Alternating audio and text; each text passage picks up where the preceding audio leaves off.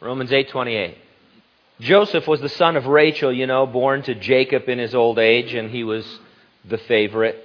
In his youth, Joseph had two remarkable dreams, resulting in the hatred of his brothers and even the suspicion of his mom and dad. His brothers plotted to kill him, but ultimately they only sold him into slavery. They deceived their father by dipping Joseph's coat of many colors into the blood of a goat, assuring him that they had found it as the evidence Joseph had been torn apart by a wild animal. Joseph was sold to Potiphar, an officer of the Egyptian Pharaoh. On a false sexual assault charge, he was thrown into prison.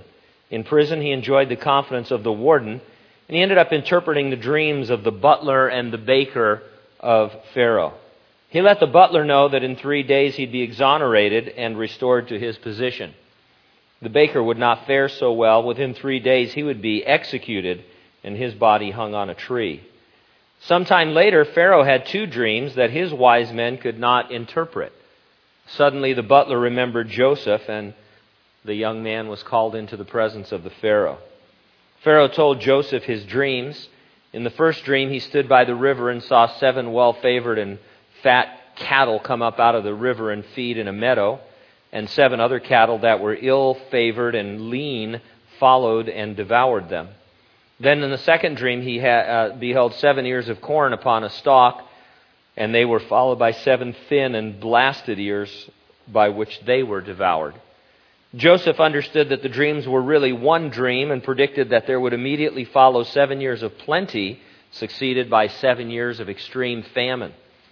Pharaoh clothed Joseph in royal robes, made him ride in the second chariot, and he required the people to prostrate themselves before him when he passed. He was second in command to Pharaoh. Joseph began to make preparations for the famine, gathered corn as the sand of the sea, and stored it in the cities. The famine began as Joseph had predicted, and it covered the entire land, extending even to Canaan. Jacob sent his sons to Egypt to buy corn. Joseph recognized them, but they did not know him. He supplied their wants, and they returned to their home. After some real drama that we don't have time to get into, Joseph finally made himself known to his brothers, and he sent for his father to come to Egypt.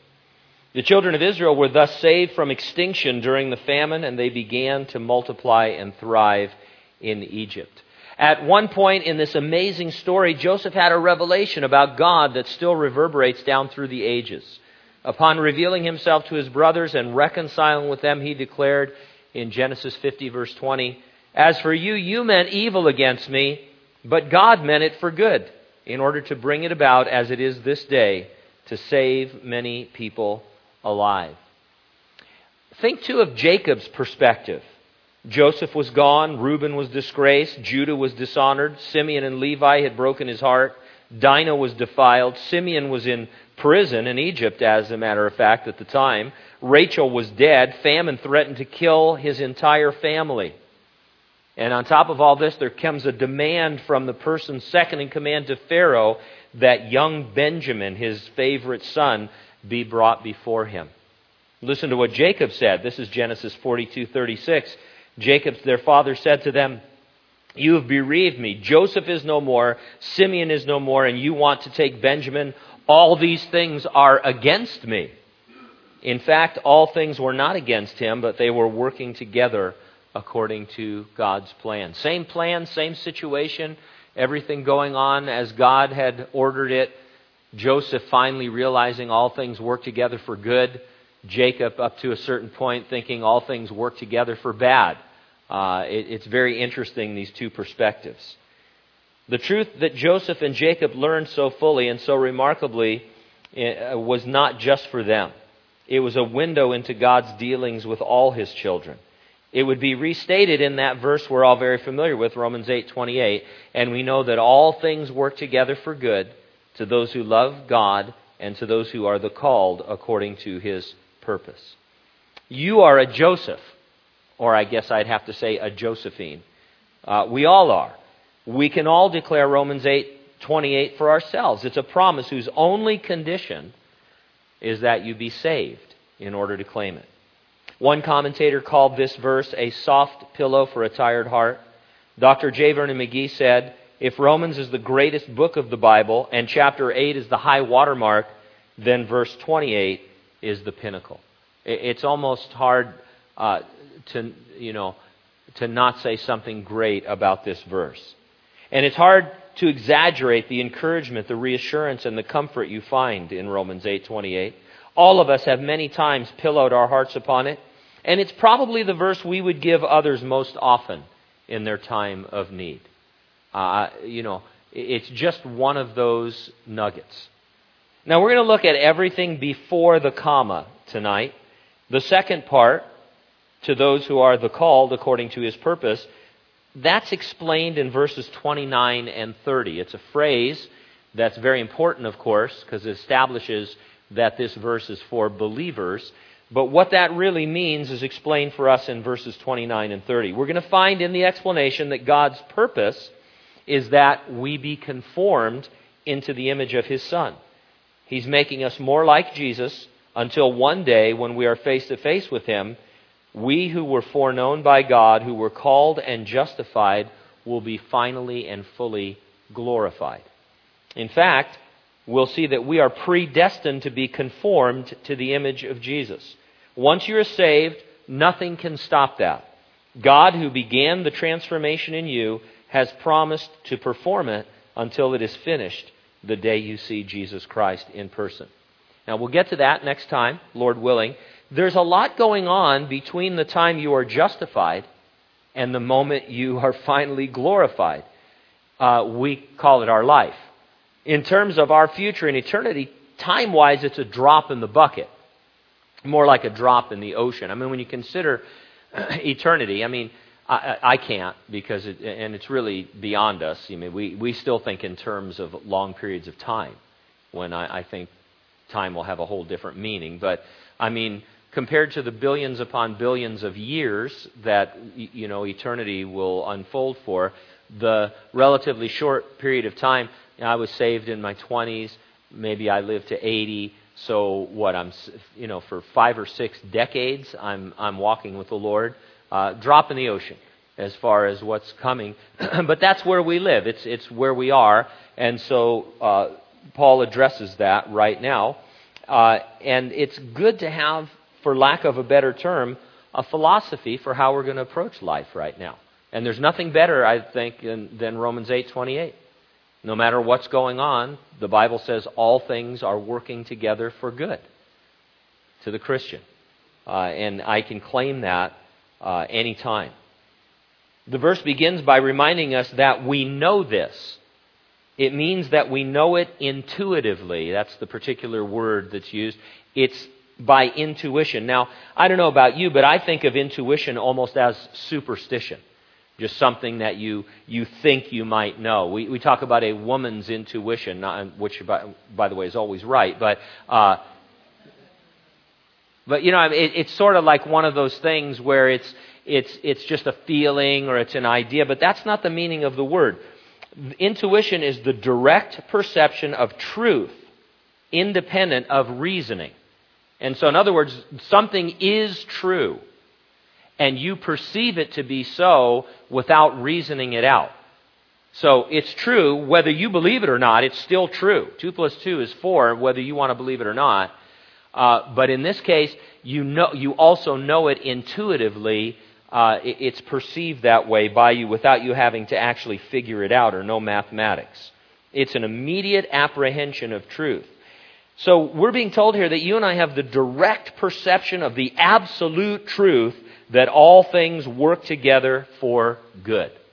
So whatever you're going through, wherever you're at, even right now, God says this is something you know.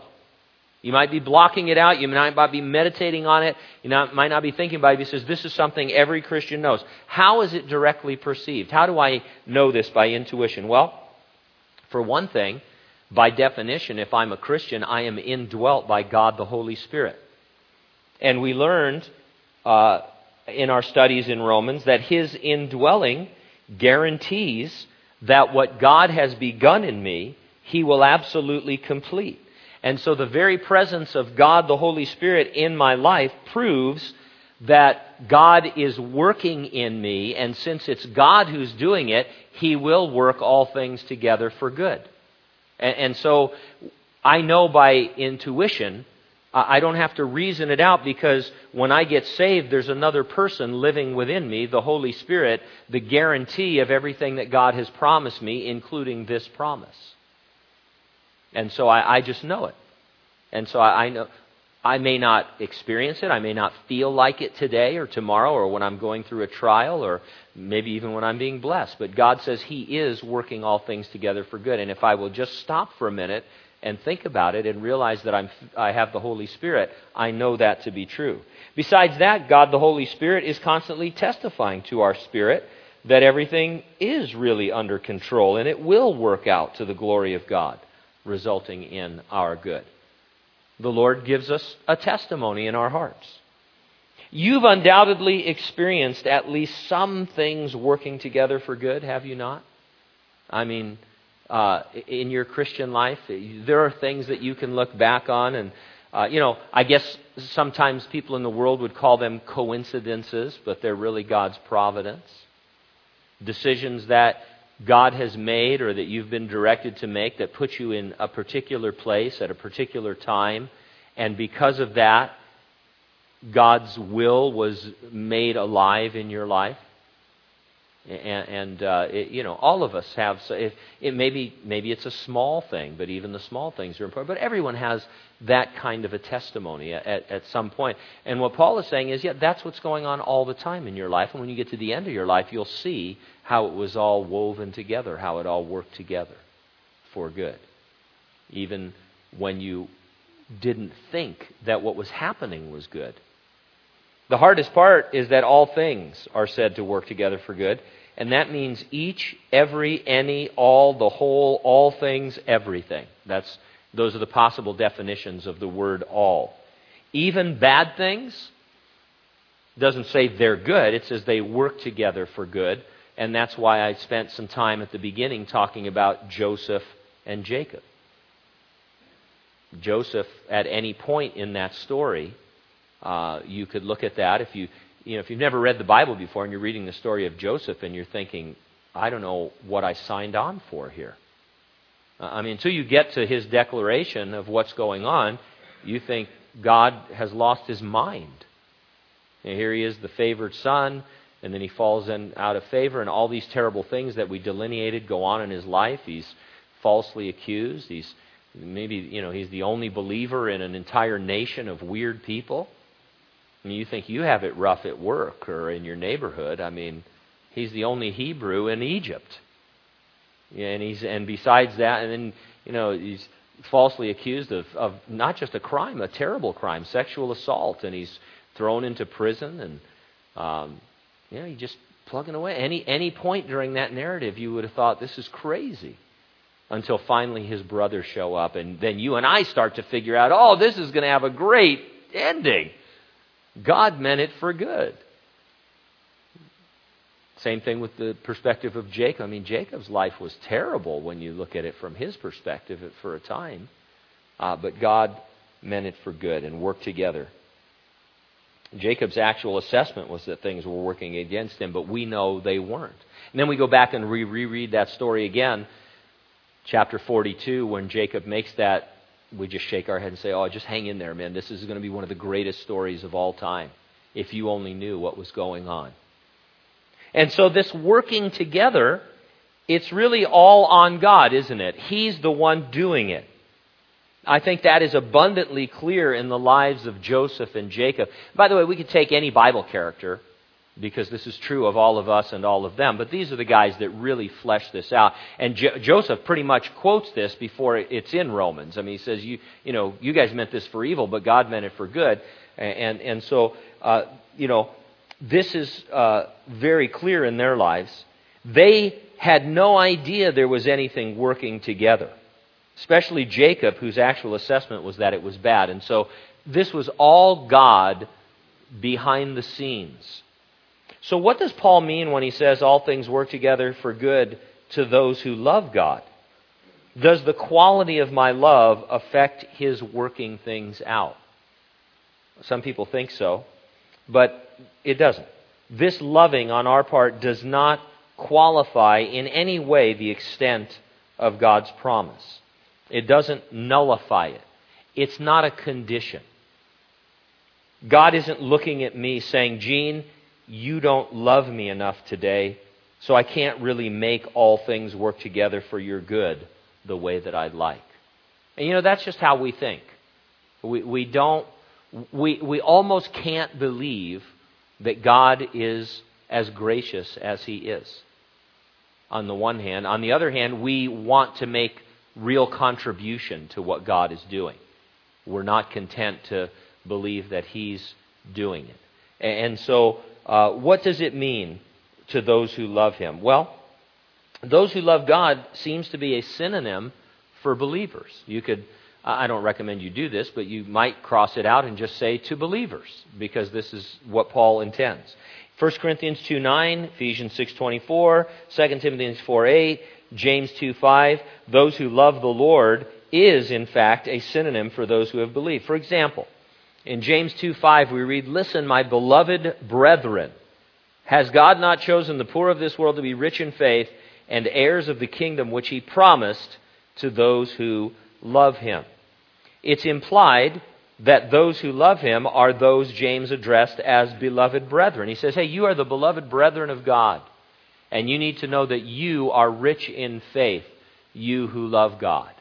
And he doesn't say you who really love God, or the 5 or 6 of you that really have broken through. I mean, he just says, you're a Christian, you're beloved of God, you're the ones who love God. Besides, and this is kind of interesting, it's kind of a mind twister to me, since God is working how many things together? All things. That would include my poor response to His work, wouldn't it? It included Jacob's poor response to his work. Jacob was blowing it. I mean, here God was doing, you know how hard it is to get all these pieces in motion? To have a famine just when it's supposed to have just the right Pharaoh, to have Jacob and Joseph and all his brothers and all this stuff, to have a cistern ready for them to throw him in, for a hairy band of Ishmaelites to be coming by just at the right time for him to be sold into slavery rather than thrown into jail, to have all this stuff. I mean, the butler and the baker and all this stuff. I mean, this is a big plan. And Jacob said, my life is nothing. Everything's against me. And God didn't say, well, man, you just ruined everything. I can't work that out now. Man, if you only knew what I was going to do, but now I'm going to have to, I'm going to have to go to plan B because you don't love me enough. And so it includes, so even if I'm a Jacob in this situation rather than a Joseph, I mean, and they really do have kind of alternate personalities. I mean, Joseph remained faithful throughout all of that. I mean, it was tough on him. I mean, I think to me one of the saddest moments is when he says, to the butler, hey, remember me. Think about me when you get into Pharaoh's house. I interpreted your dream. I mean, do something, help me. And the guy immediately forgets him and leaves him in the prison. But Joseph remains faithful. You would always look at him and say, well, he loves God. He remains, sexually pure in that situation. I'm not going to touch Potiphar's wife because why? Because I love God. And then, Jacob is the complete opposite. The guy, I see him just sitting out on a stump all day, just being bitter and angry. I mean, now he had plenty, I guess, from a human perspective. He had a bunch of weird kids and all the strange things that they did. He made a bunch of foolish, decisions and stuff. But God, it's the same plan that affected all of them, and God worked it out. And so it didn't depend at all on how much or how little they loved Him. And so God is working all things together, and that includes a Jacob-like attitude that thinks God is really against me when He's for me. And so the only condition I can see in Romans 8:28 is that you're a believer. And so if you're a believer, then God is doing this work in you. He's working all things in your life together for an ultimate good.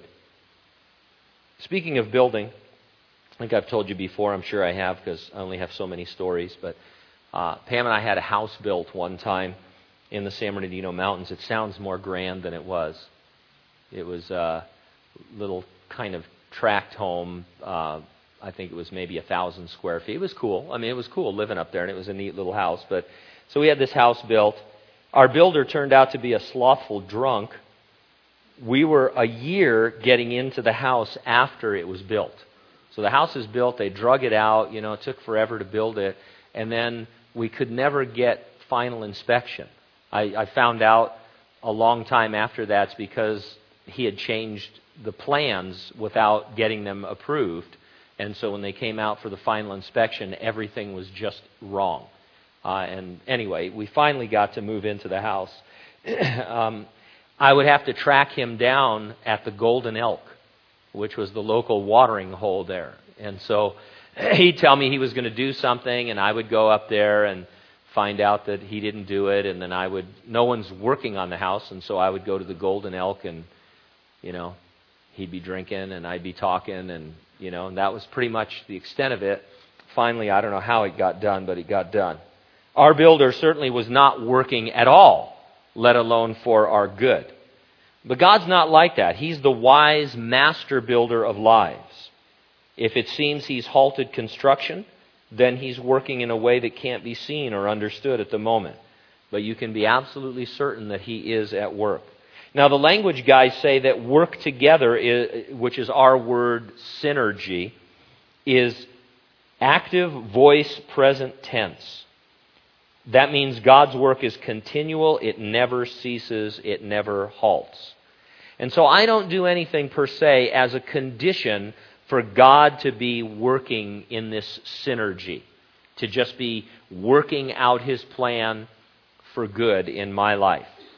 I'm not exactly passive, though. I can be more like Joseph, believing things are working out when there's little evidence of it, or I can be like Jacob, wallowing in an attitude that everything is against me.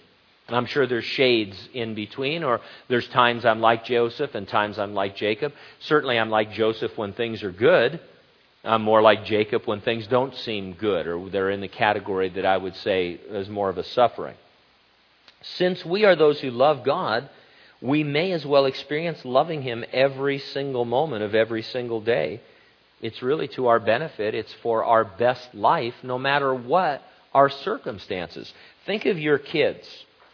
You really can't stop loving them or raising them. I mean, you love your kids, and you're going to raise them. For their part, they can cooperate with you, or they can make life miserable. But you're committed to seeing it through and getting them grown and gone. These illustrations are, they're not great because God is way different than a human parent. But you can understand. Even if you look back and say, well, my parents, they were miserable people or whatever. I mean, there's an ideal situation where in your own heart you know that you love your children and you want what's best for them, and you in a sense, you maybe don't have a master plan for their life, but you have some idea of getting them grown up, and all your thoughts are towards them, and you want to provide for them, and you want them to have a better life than you did, unless maybe you're Johnny Cash and you name them Sue or something weird like that. Unless you're into country music, then it's a whole different reality. But anyway, that's the ideal situation. But your kids, they don't always cooperate. From the youngest age, they want to test, that, and they want to rebel, and they want to go their own way. And when they resist and disobey and rebel, they still love you. They do. They're just not experiencing the relationship that they could have with you. And you sit there and you think, I've even said this to, I say, you'd be better off just doing this. Just do it. Everybody will be happy. You don't know how happy we'll all be. We'll be able to get the ice cream. You remember was it Baskin Robbins had those ads, where, if you don't pick up your toys, you can't have ice cream, and then the other parent would do all the work and stuff, but that every parent knows what I'm talking about. There's all you have to do, just pick it up. If you would just pick it up, we could go on with life happily. There'd be no spanking, there'd be no discipline, there'd be ice cream and party time and, all that kind of stuff. And so from the child's perspective, this is a misery. How are all things working together for good when I have to pick up my toys right now? I don't want to do that. I don't see how this contributes to anything in the greater scheme of things. This is terrible that you would require this. It's too much for me. I can't handle it. I can make the mess, but I can't clean it. I need help. I need real help. And all the while you're thinking, why are we even doing it? But still you think, you don't sit there and think, okay, that's it. I can't raise you. I'm done. If you're not going to put away your army men, your green army men, then it's over. You're no longer my child. I'm kicking you out of the house. Go to the curb. Find somebody else. That doesn't happen. And so it's the same thing with God. I can cooperate with it. I can love God. He can put me in a situation and I can say, all right, this is a disease. Wow. Okay. Really? Okay. Can I pray about it? Sure, you can pray. Paul prayed 3 times, and then God said, why don't you pray about something else? Because this is for you.